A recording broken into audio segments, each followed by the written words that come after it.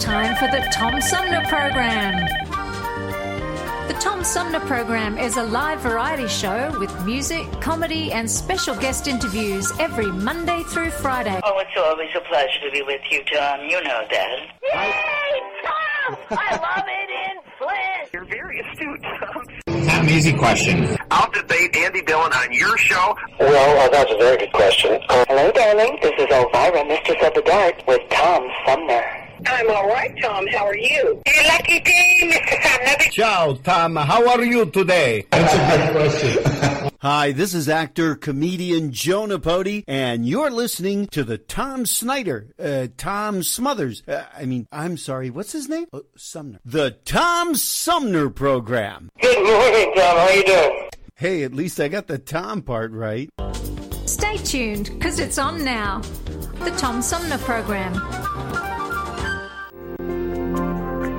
Hi, I'm Dr. Jonae Caldoun. We know that COVID-19 is spreading rapidly across Michigan right now. The most important thing people can do to protect themselves is social distancing. That means unless you are a critical infrastructure worker or going out to get food or medicine for your home, you should be staying at home. Stay home, stay safe, save lives. I know this is a really hard time for everyone. We're facing a killer virus, economic pain, and all the frustrations of being cooped up at home. Believe me, I have 2 teenagers to deal with. But the worst thing we can do is let up now, triggering a second coronavirus wave that causes more death and economic chaos. What you're doing is working. You're saving lives. So let's all hang in there, and please, stay home and stay safe. Hi, this is Gretchen Whitmer, and you're listening to the Tom Sumner Program. Hey, welcome back, everybody, as we roll into hour 2 of our 3-hour tour known as the Tom Sumner Program. My guest this hour is the author of a new book called Unplanned, based in many ways on his own life experiences. His name is John Cammidge. He joins me by phone. Hi, John. Welcome to the show. Hey, good morning, Tom. Just one correction. Unplanned was an earlier book. The one that launches today is called She Wore a Yellow Dress. Yep, I did get those turned around. My apologies, but it's kind it kind of ties into the thread of our conversation, because you started writing a little bit later in life. No, absolutely. I started once I was rich enough to retire back in 2013, and didn't know what I would do with my time, and I wanted to keep the brain working, and I'd attended my son's high school creative writing classes back in the 1990s, and I sort of said, well, okay, why don't you write? You get a little bit of creativity and see what comes out. But you ended up writing about things that you experienced and had researched. How did that all come about? I mean, you tell a story of based on something that your mother told you toward the end of her life. Yeah, it's complex, and bear with me for a minute or so. But just before I retired, my mother sat me down, because I'd always asked about, well, why am I here? How did I come into this world? And she sort of, I knew I was brought up with a stepfather as well as my mother, and she shocked me. She said, well, way back in 1943, in the middle of the war in the north of England, Yorkshire, when I was age 20, I was sexually assaulted. Today, she said, you'd call it rape. And you were the product of that. And my mother and father wanted you adopted. Abortion was illegal back then. Probably not the answer you were looking for, John. Not at all, not at all. And then last of all, but was you were born, I had Ave Maria playing in the background, and I vowed I would keep you.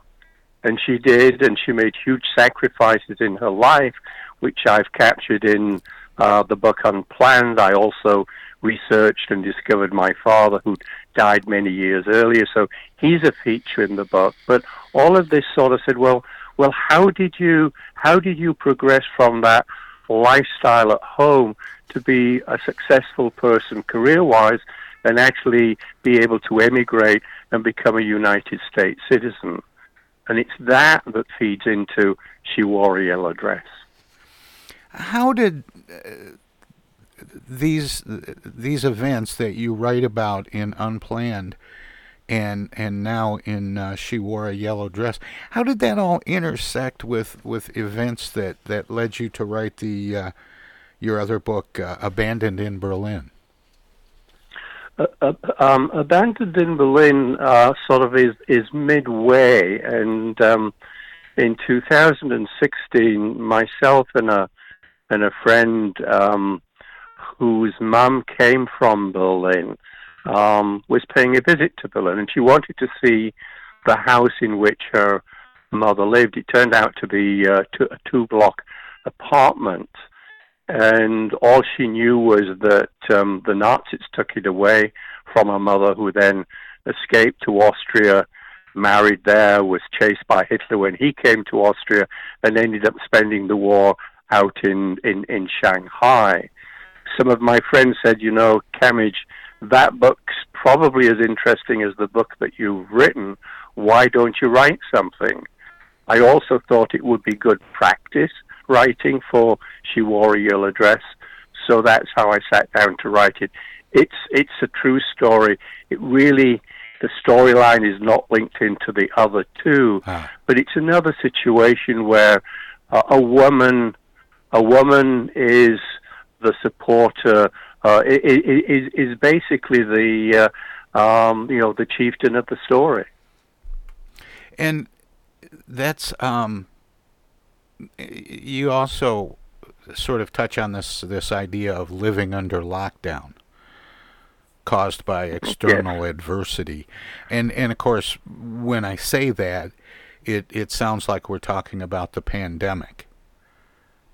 And we're not. We're talking about similar conditions, but caused, in fact, by a major strike among British miners that took place at the end of 1973 to 1974.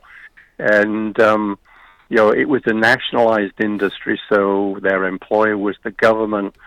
The two parties couldn't agree, and a long and protracted strike took place, which by the end of December of 1973 caused the government to announce that we have no electricity, we have no coal, people can only work 3 days a week, we're going to have lots of power shutoffs, sort of stay at home, shop when you can, and hopefully the miners will come to their senses. It also coincided exactly with the birth of my first child. I'm not sure how much I want to explore that, John. Well, it was just for propriety's sake. Well, yeah, I mean, if you want to sort of, have the first 3 months of a child where it was dark in the house most of the time, there was no heating, there was no power, you had cloth and diapers at the time, and so you had to wash them in cold water. It was not pleasant. Well, I was thinking more about what people do when they're locked down. Well, yeah, there was. We had a baby on the way, but the off license, as they call them over there, did a roaring trade with alcohol. Yeah, I would bet. But let me ask you this, John, because as I was, I haven't had a chance to read the book yet, but I was reading about the book, and I came across a phrase that I wanted to ask you about, and it had to do with this idea of you were writing these things based on your own story and your own experiences, but then you changed all the names. Why did you decide to do that as opposed to making it a memoir or an autobiography? It was a hard decision.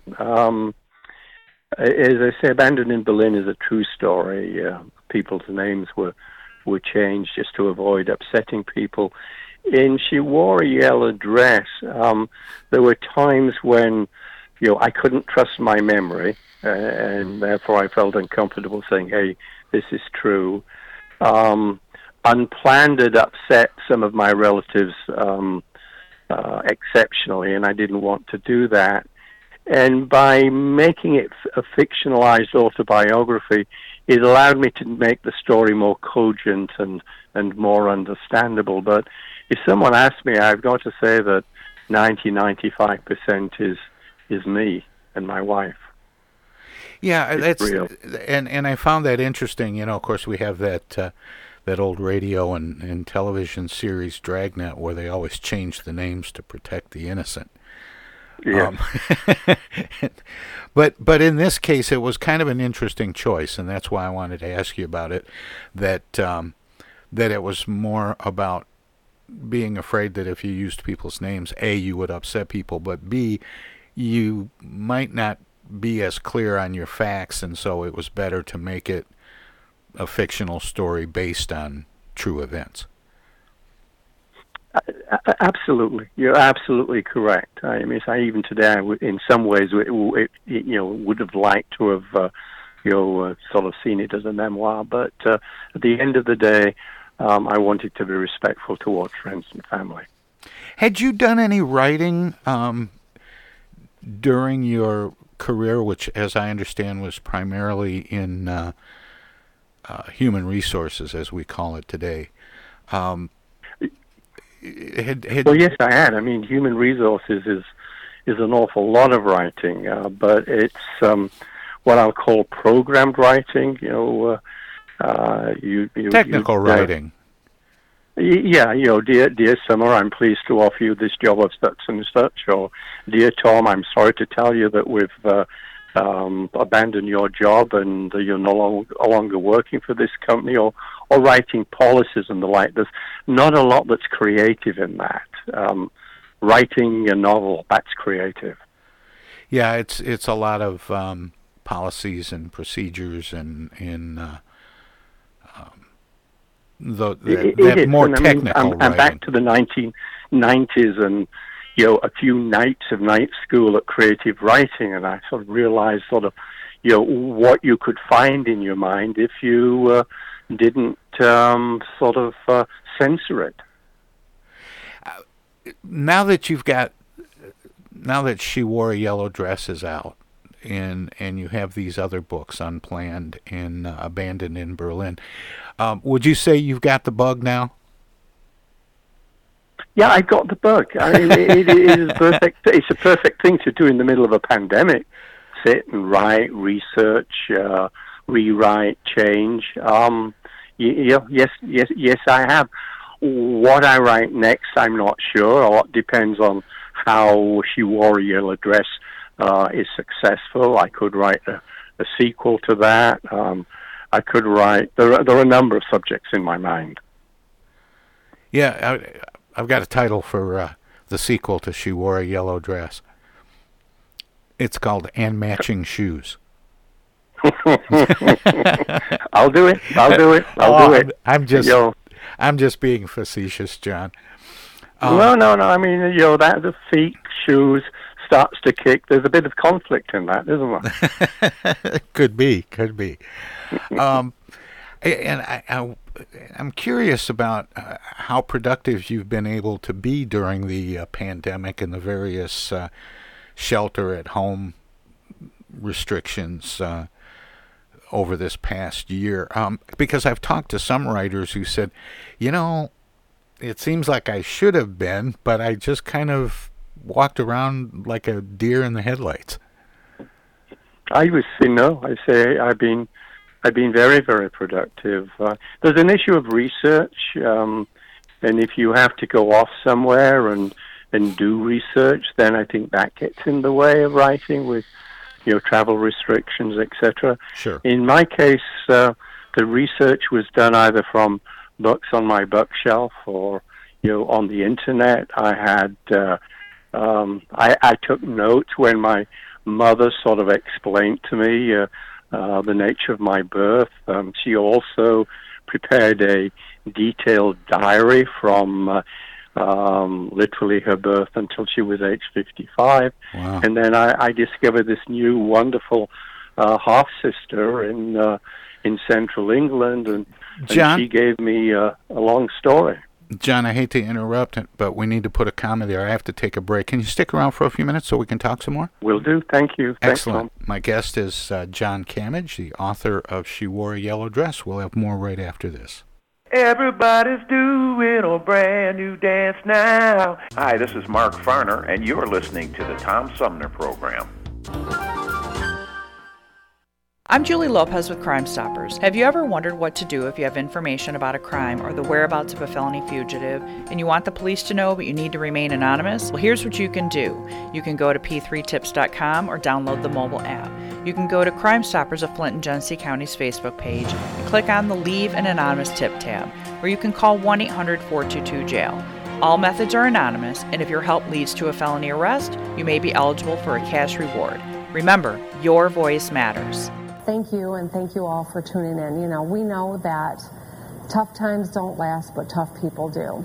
We've been through a lot here in Michigan. We've been through crisis before, where the country needed their countrymen and countrywomen to pitch in collectively to get through a crisis and rise to the occasion.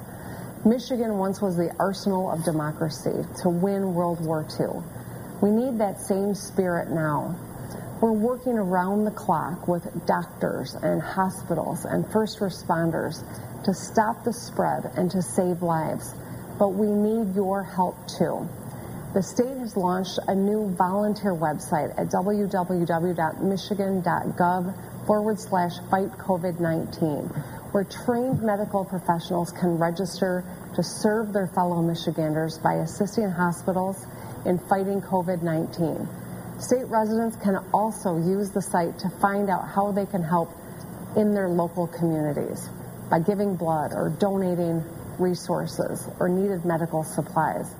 Whether you're a medical professional looking to volunteer or you're someone who can give blood or donate to your local food bank, everyone can help out. To get through this, we must all do our part. Stay home, stay safe, and save lives. The Tom Sumner Program plays host to the best political roundtable on radio every Wednesday from 10 a.m. to noon. Armchair Politics features great commentary and analysis about the headlines from local, state, and national politics with an alumni of world-class pundits, plus quotes, tweets, and those weird and wacky stories we call the X-Files. If it's Wednesday, catch Armchair Politics on the Tom Sumner Program. MTA Flint is nationally recognized for continually seeking to provide sustainable, reliable, and cost-efficient transportation for individuals throughout the region. Through work-related and non-emergency medical transportation and Your Ride services, MTA is moving people with future and alternative fuel technologies. More information about MTA Flint and specialized services is available at mtaflint.org. There are everyday actions to help prevent the spread of respiratory diseases. Wash your hands. Avoid close contact with people who are sick. Avoid touching your eyes, nose, and mouth. Stay home when you are sick. Cover your cough or sneeze. Clean and disinfect frequently touched objects with household cleaning spray. For more information, visit cdc.gov/COVID-19. This message brought to you by the National Association of Broadcasters and this station. Have you lost your job and your healthcare coverage due to COVID-19? You're not alone, and Genesee Health Plan can help. I called and they provided healthcare enrollment over the phone with Medicaid, healthcare.gov, and Genesee Health Plan. They made sure I had access to doctor visits, my prescriptions, and more. Getting healthcare coverage can be confusing. You don't have to do it alone. Get help with GHP. Call 844-232-7740 or go to GeneseeHealthPlan.org. We're in this together, and together we'll get through it. Tom Sumner Program.com. Hi, this is Deb Cherry, Genesee County Treasurer, and you're listening to the Tom Sumner Radio Show. Hey, welcome back, everybody. We continue my conversation with author John Cammidge. He has a new book called She Wore a Yellow Dress. John, welcome back. Thanks for sticking around, and sorry to make you sit through all that. No, good to be here. John, just before the break, you were talking a little bit about research and being able to be productive during the pandemic. But I wanted to explore the research part a little bit, because one of the things that you discovered, and correct me if I get this a little askew, but was that in many ways things are not so different now than they were back then. Yeah, I think the sort of the basic living conditions were maybe different. You didn't have mobile telephones and you didn't have personal computers, but there were issues of education, and should education sort of be free? There were issues in Britain of belonging to the common market. That's when Britain joined the common market. And if you look at the reasons they joined, you understand the reasons why Brexit happened. There's the issue of abortion that stares me in the face. Just imagining what might have happened today if what my mother told me had not occurred during sort of World War II. There are lots of things that really speak to today. So it's a case of everything changes, but nothing changes. Like a woman's right to choose. Like a woman's right to choose, yes. And I fully support that. I don't think it's an issue of the woman having the right to choose. To me, it's probably avoiding the pregnancy in the first place. Well, you have the new book is She Wore a Yellow Dress, and it's an outgrowth of the book Unplanned. Where does one begin and the other leave off? Unplanned leaves off when I'd gone to university. I basically left home. I'd moved a few miles away to the University of Hull. And then She Wore a Yellow Dress picks up during my third year at Hull University when I happened to meet the person that is wearing the yellow dress. And that is the beginning of what becomes your marriage? It's the beginning of what becomes my marriage, which occurred in 1967. The story goes on for a decade, goes on for 10 years. It begins at a bonfire night. It ends at a bonfire night sort of 10 years later. And bonfire night is not July the 4th in Britain. It's November the 5th. And I guess it celebrates a failed attempt to attack the capital, so to speak. It's Guy Fawkes' failure in 1605 to blow up the Houses of Parliament. There are still some remnants of that event, as I understand, in the building itself.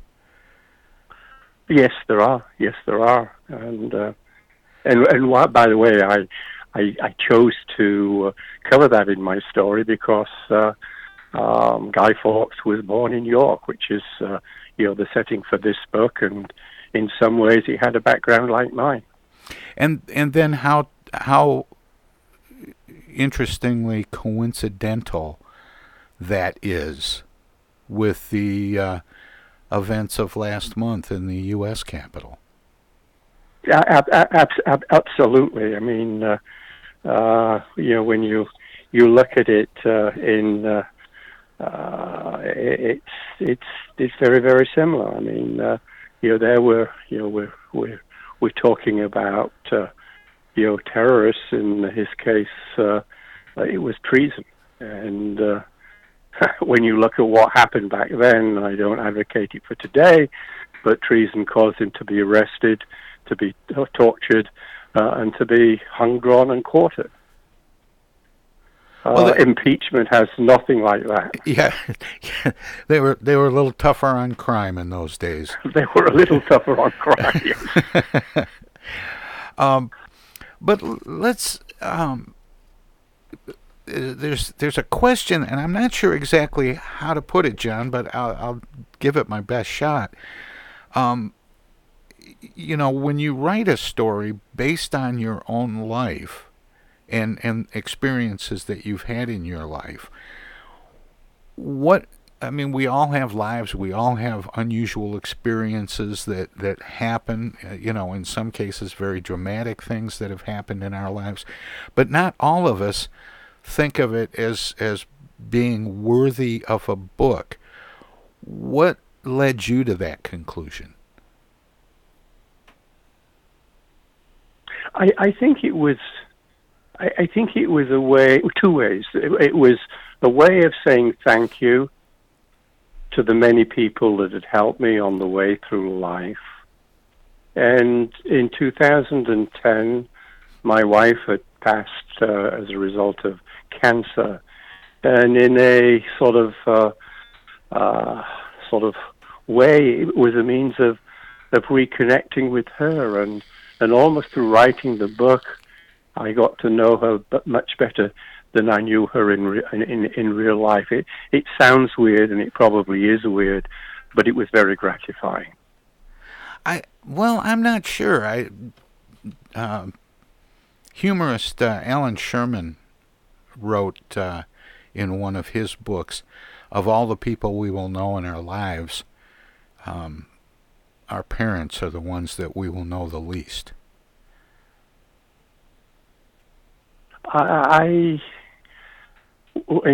my case, clearly my father. I think I know my mother much more now as a result of that 3-hour discussion with her. It's a year before she died, and having written the book. I think we're so busy pushing and moving through life, living day to day, that we don't find the time to look back and reflect.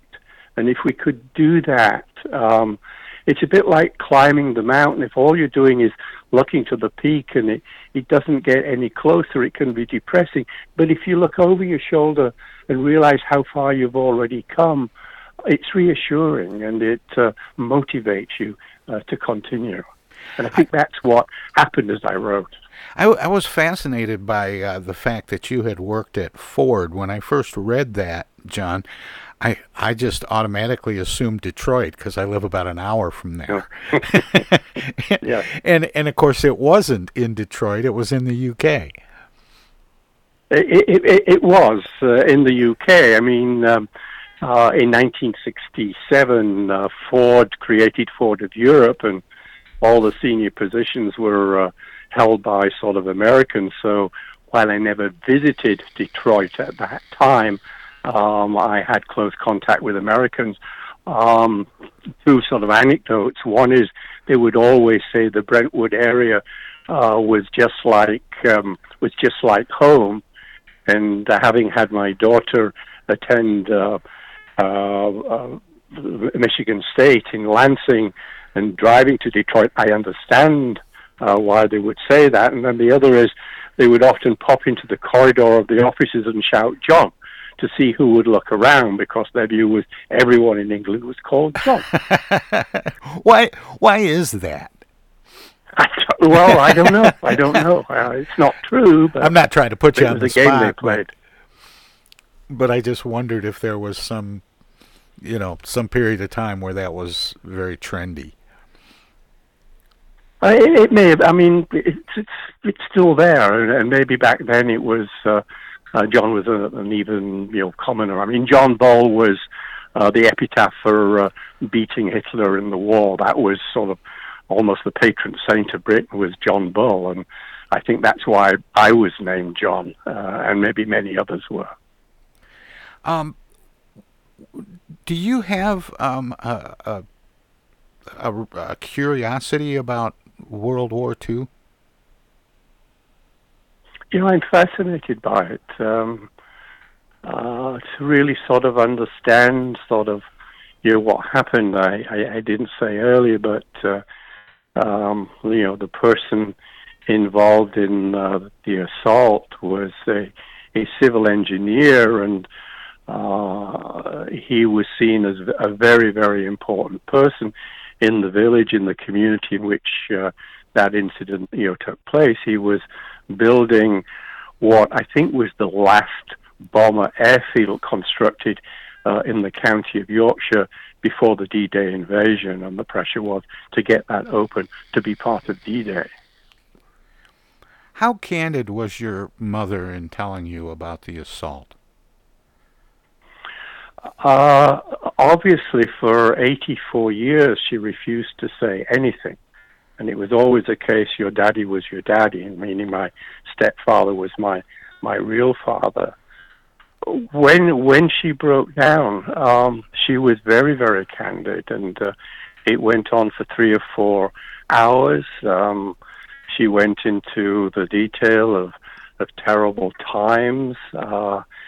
It really was amazing when I got up the following morning to leave Heathrow for San Francisco. She worried that in some way I would be upset, and she asked me, and I wasn't. I was still digesting. It was interesting that 90% of what she said about my father turned out to be true. Probably the one significant mistake was he had a son and a daughter from a regular marriage, and she'd got the name of the son mistaken. But that was all. Were you able to come to grips with the idea that that's how you were conceived? Do you ever come to terms with something like that? That's a question I keep sort of asking myself. Yes, I've come to terms with it. In fact, I'm just happy to be here. I'm even happy to be talking to you, Tom. I have a lot to be thankful for. I sometimes wonder, had I known this earlier in my life, might it have impacted me? I think I was always sort of ambitious, dedicated, hard work, persevered. But, would it have made me feel sorry for myself if I would have known? I don't know. And there's no need to know. Yet it's a fascinating piece of information and a piece of history. What was it like for you trying to get to know your birth father, for lack of a better term, in preparation for writing these books? I owe most of the information to my half sister. I used Ancestry.com initially to track down my father and his father, and then I ran into sort of a roadblock. So I engaged a genealogist out of the UK, and she did some wonderful research and finally discovered where his wife had died, when she had died, and that the person attending and being named on the death certificate was the husband of my half-sister. And so the genealogist wrote to my half-sister saying, look, I think you've got sort of a half-brother in Yorkshire. He would like to talk to you if you would like to talk to him. And she said, yes, I would. And a few months later, I was knocking on her door in a house, in fact, in Shropshire. She had her eldest daughter and son-in-law behind her in case this person turned out to be some nasty individual from America. I don't think I did. They sort of said, hey, he just looks like Uncle so-and-so, and took me in, sat me down. We had meals and talked. And then she gave me just a great deal of information about my father. And that really has gone into the book unplanned. And although she was deceased, I sort of shared it with my mother. That's another reason why that is more of historic fiction than a biography of my mother. Do you have other siblings, John? I do have other siblings. If I go to my mother's side, I'm the eldest of 5. And if I go to my father's side, I'm the youngest of 3. And do you consider them all siblings since contacting your half-sister? That's a very good question. I would consider my half-sister, very much a relative. My half-brother lives in the Far East and had his own troubles growing up, so sort of opted out of life. Looking at on my mother's side, my younger brother and sister, I would regard myself close to. The other 2 were on good terms when we meet, but we rarely meet. Interesting. And have you gotten reactions from them about writing about these things? Actually, not from. Well, from my younger sister, absolutely. Really, pleased I did it. She was very close to my mother. My brother was unhappy that some of the stuff wasn't particularly nice, wasn't particularly pleasant, and then my mother's youngest sister really was very upset. Why are you washing our laundry in public like that? Right. What about your wife? Does she watch what she says now for fear that it might turn up in a book someday? She does not. She does not. But that's sort of that's a little sad piece, and maybe not in the story. She left me in 2010 because of cancer. We'd been married 40 odd years, in her last 2 or 3 months, I'd managed to track down my half sister. I hadn't talked to her, so my wife knew that that I was illegitimate, that I had a father and a family somewhere distant, and it still hurts me to think that I was never able to share my discovery about my other family with my wife. It's interesting that you use the word illegitimate, John. In this day and age, does it mean the same thing? Do you know what I mean? Because there are so many single mothers. The issue, the problem I have with isn't with illegitimate, but I have legal papers that my mother gave me after or sent to me after she talked to me, that talks about the bastard laws of England. So basically, I was a bastard so far as the law was concerned. That's a pretty nasty name. Well, and that's what I mean when you use that term. It has a connotation of exactly that. Yeah. And yet today it's so much more common for women to have and raise children without being married. I agree, and it's this thing, same and different. Some things are the same, but they're also very, very, very different. And I absolutely, probably, I think we know what would have happened, if that assault would have taken place today. And let's say I survived that, then the chances are I would have been fostered or adopted. It was incredible reading letters from the time of my birth from friends and relatives saying, and this is to my mother, that it would be the best for you to give him away. He'll never know that. He'll have a lovely, loving family, and you'll get your freedom back. Interesting. John, what do you hope readers come away from these stories with?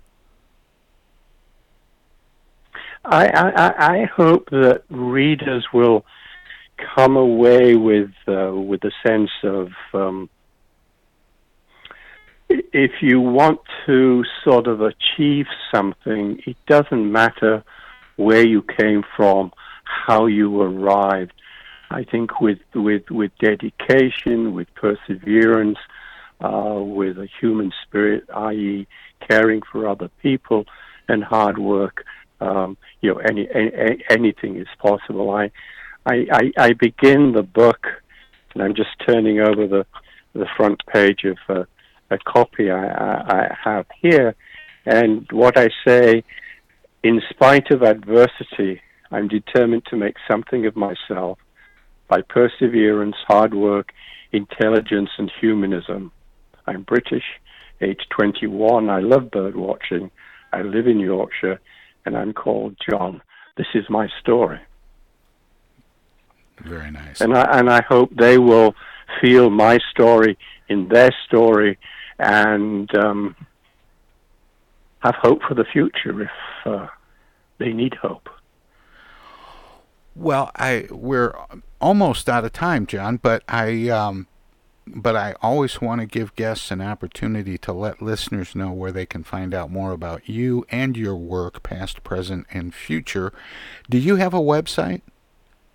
Yes, I do. It's John, which is with an H, John, and then R, which is my middle initial, stands for Richard. So John R. Cammidge, CAMMIDGE.com. Both kings' names. Yes. King John and King Richard, named after my grandfather. I think I need to go back and look at some Shakespeare and discover how well they liked each other. I suspect not at all. Well, John, it's been a real pleasure and an honor to get to know you and chat with you a little bit. I appreciate you sharing your story with us, not just this morning in this conversation, but in your books as well. I've enjoyed the writing. I hope people will read. I'm thankful to being here, and I'm thankful for your invitation. Well, you take care. And you. Best of luck. Bye, Tom. Bye-bye. That was John Cammidge. He is the author of a new book called She Wore a Yellow Dress. It's a follow-up to his semi-fictional autobiography, if you will, and one of three books that I'm aware of that he's written. In any event, we are going to take a short break. Let our broadcast partners at WFOV, Our Voices Radio in Flint, 92.1 LPFM, squeeze a few words in or do whatever they do when we go to break. They are a broadcast service of the Flint Odyssey House Spectacle Productions and my friend Paul Herring. And if you're streaming us at TomSumnerProgram.com, we have some messages as well. And then we're going to get back to celebrating Mardi Gras a little bit today. I've already had my punchki this morning, and we're going to hear some appropriate music for Mardi Gras. If there's to be no parade, at least we can have music. We'll take a short break. We'll be back with more of the Tom Sumner program right after this. Hello there, citizens. Darkwing Duck here, and every time I'm in Flint fighting crime, I always stop by the Tom Sumner program. Don't forget, stay dangerous. Darkwing Duck out. If you are sick with COVID-19 or think you might have it, take steps to help protect other people from getting sick. Stay home, except to get medical care. Call the doctor before visiting. Separate yourself from others who live with you. Wear a mask to protect others. Cover your coughs and sneezes with a tissue and clean your hands right away. Avoid sharing items with other people in your home. This includes things like towels and bedding. Be sure dishes are washed in hot water or the dishwasher before anyone else uses them. Stay aware of how you feel. If you start to have difficulty breathing, or if you're worried about your health, call your doctor. For more tips, visit cdc.gov.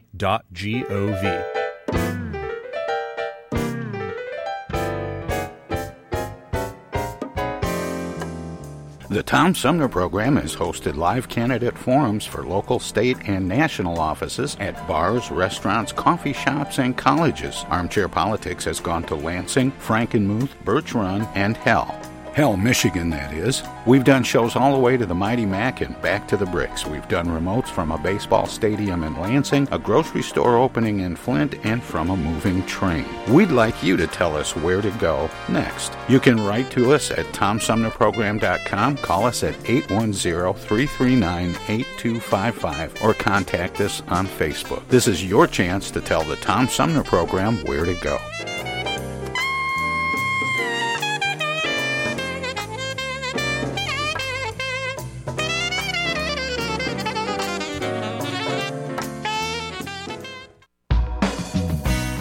MTA Flint is nationally recognized for continually seeking to provide sustainable, reliable, and cost-efficient transportation for individuals throughout the region. Through work-related and non-emergency medical transportation and Your Ride services, MTA is moving people with future and alternative fuel technologies. More information about MTA Flint and specialized services is available at mtaflint.org. East Village Magazine is the monthly neighborhood magazine read all over Flint.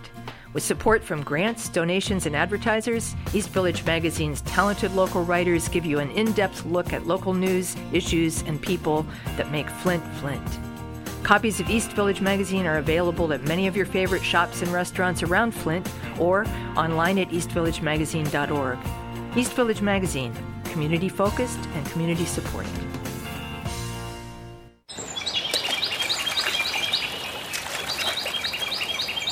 Imagine a journey down a picturesque riverway. Imagine your Flint River, 142 miles of recreation, natural beauty, and precious resources.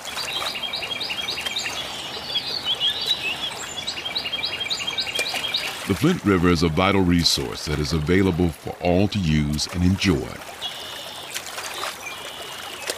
The river and its ecosystem provide unlimited recreational opportunities and natural beauty while supporting wildlife in a vibrant landscape. We all have a responsibility to protect and preserve this precious resource. Learn more at flintriver.org or call the Flint River Watershed Coalition at 810-767-6490.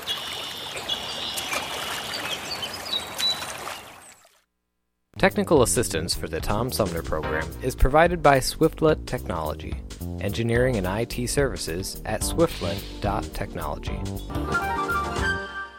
The Tom Sumner Program.com. This is U.S. Senator Gary Peters, and you're listening to the Tom Sumner Program. Welcome to this presentation of the Comedy Spotlight on the Tom Sumner Program. Right, so now, in order for you to understand what I'm going to do next, I have to go way back and speak about my great-grandfather, whom we traced back to Marie Antoinette.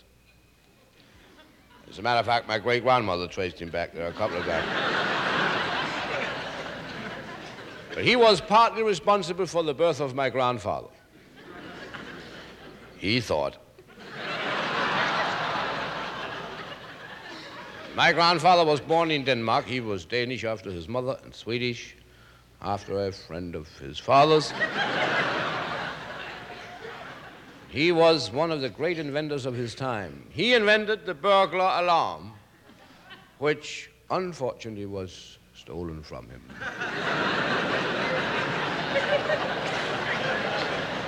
But he was a brilliant man. He was, among other things, a PhD. Just a...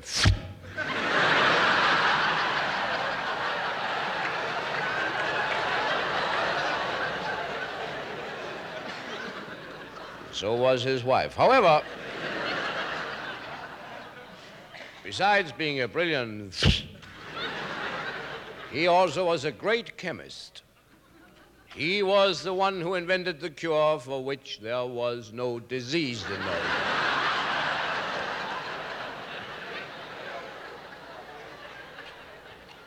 Unfortunately, his wife later caught the cure and died.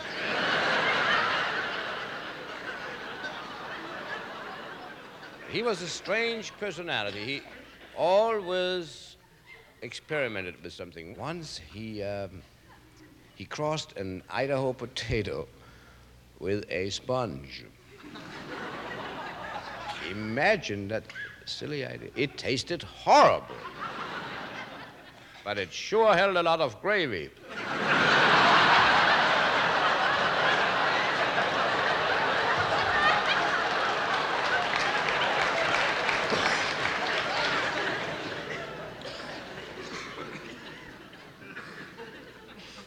I think his greatest invention was a soft drink, which he called 4-Up. But it wasn't successful at all. So he invented 5-Up. But still it didn't click, you know. Then came 6-Up. But still nobody liked it. So he gave up and died heartbroken a couple of weeks later. But little did he know how close he came.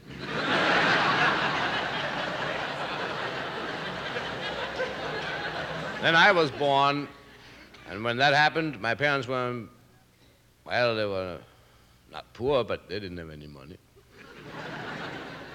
So I was actually born at home. And when my mother saw me, she was taken to the hospital.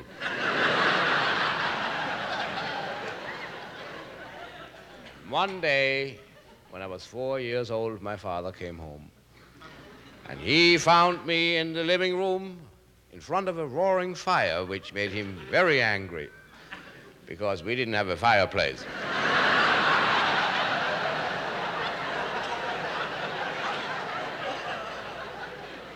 There I sat, and here my father stood, burning up. He pointed at me. See, my father was left-handed. He always pointed this way. I was sitting on the other side. So my father said, Borger. He didn't know my first name. See, in my father's family, we had a little trouble up here in the head. My father was all right, but his two brothers, my male uncles. You know, in Denmark, we always distinguish, you know.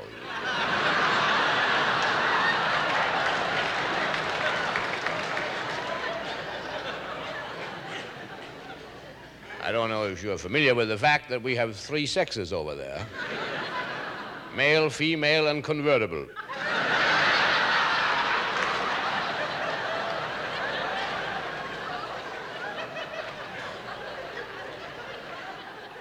As a matter of fact, I was supposed to have been back to Denmark this summer. But I ain't going.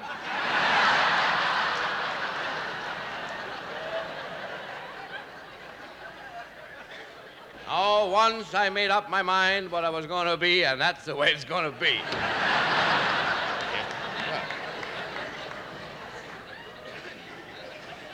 What I meant to tell you before was, and this is not a joke, this is really a fact, that 2 weeks ago, we celebrated my uncle's 103rd birthday.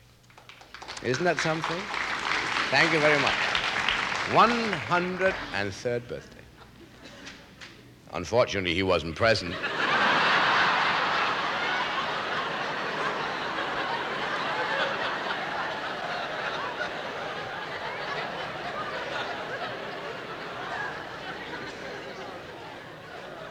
How could he be? He died when he was 29.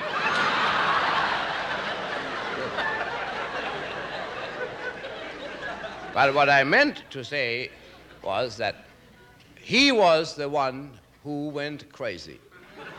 And his mother used to say that he went crazy because he never got the woman he loved.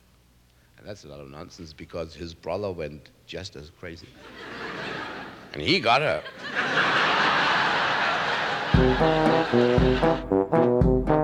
This was another comedy spotlight on the Tom Sumner Program.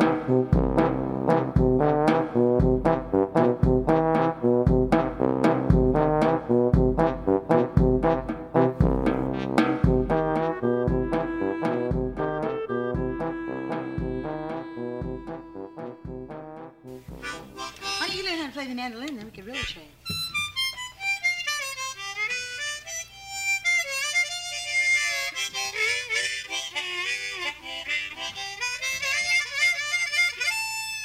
I think that's his polite way of saying when I learned how to play the harmonica. How'd you guess that? I heard you. Real clear, didn't you hear? Oh, no, I'm down here in New Orleans. You are? I'm hungry. You're always hungry. I've been out there catching crawdads all night long.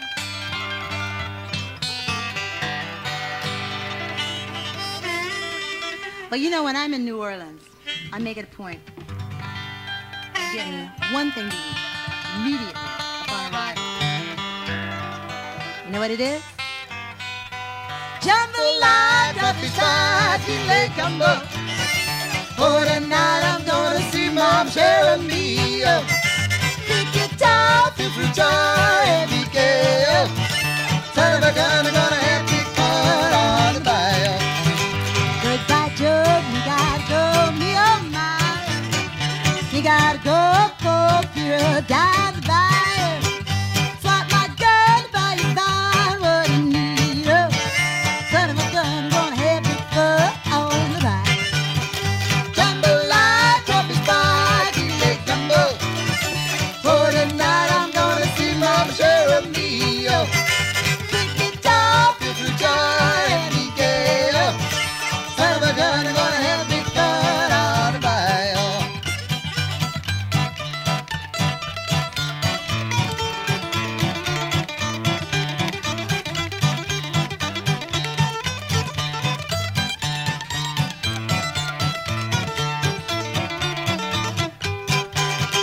Jambalaya, crawfish pie, filet gumbo. For tonight I'm gonna see Mom share a meal. Pick it up, fish jar, heavy gale. Son of a gun, I'm gonna have big fun on the bayou. Settle down, buy some town, give me Peter. I'm gonna catch all the fish in the bayou. My Yvonne, he's the sweetest one, me on my oh. Son of a gun, we're gonna have big fun on the bayou. Jambalaya, coffee pie, filet gumbo. For tonight I'm gonna see Mom share a meal. Pick it up, fish jar, heavy gale. Son of a gun, I'm gonna have big fun on the bayou.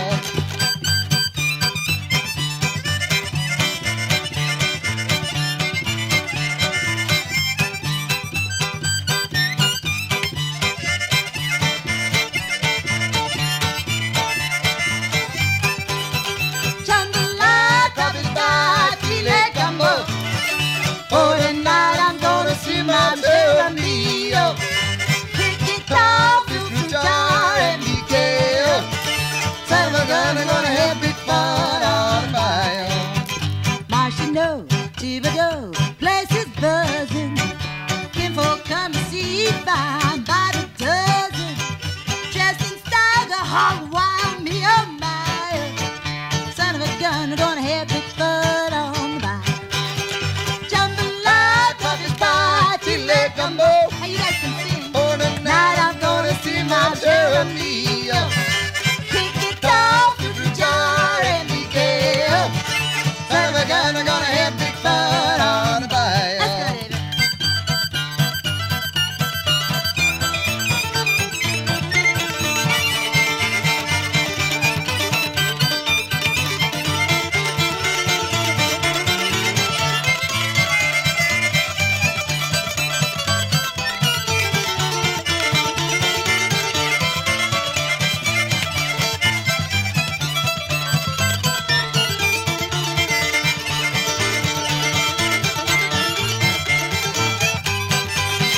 Jambalaya, coffee pie, filet gumbo. For tonight I'm gonna see Mom share a meal.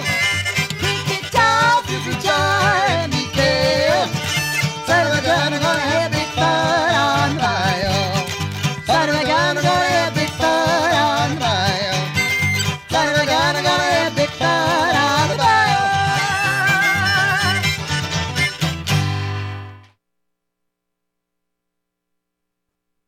From the Tom Sumner Show.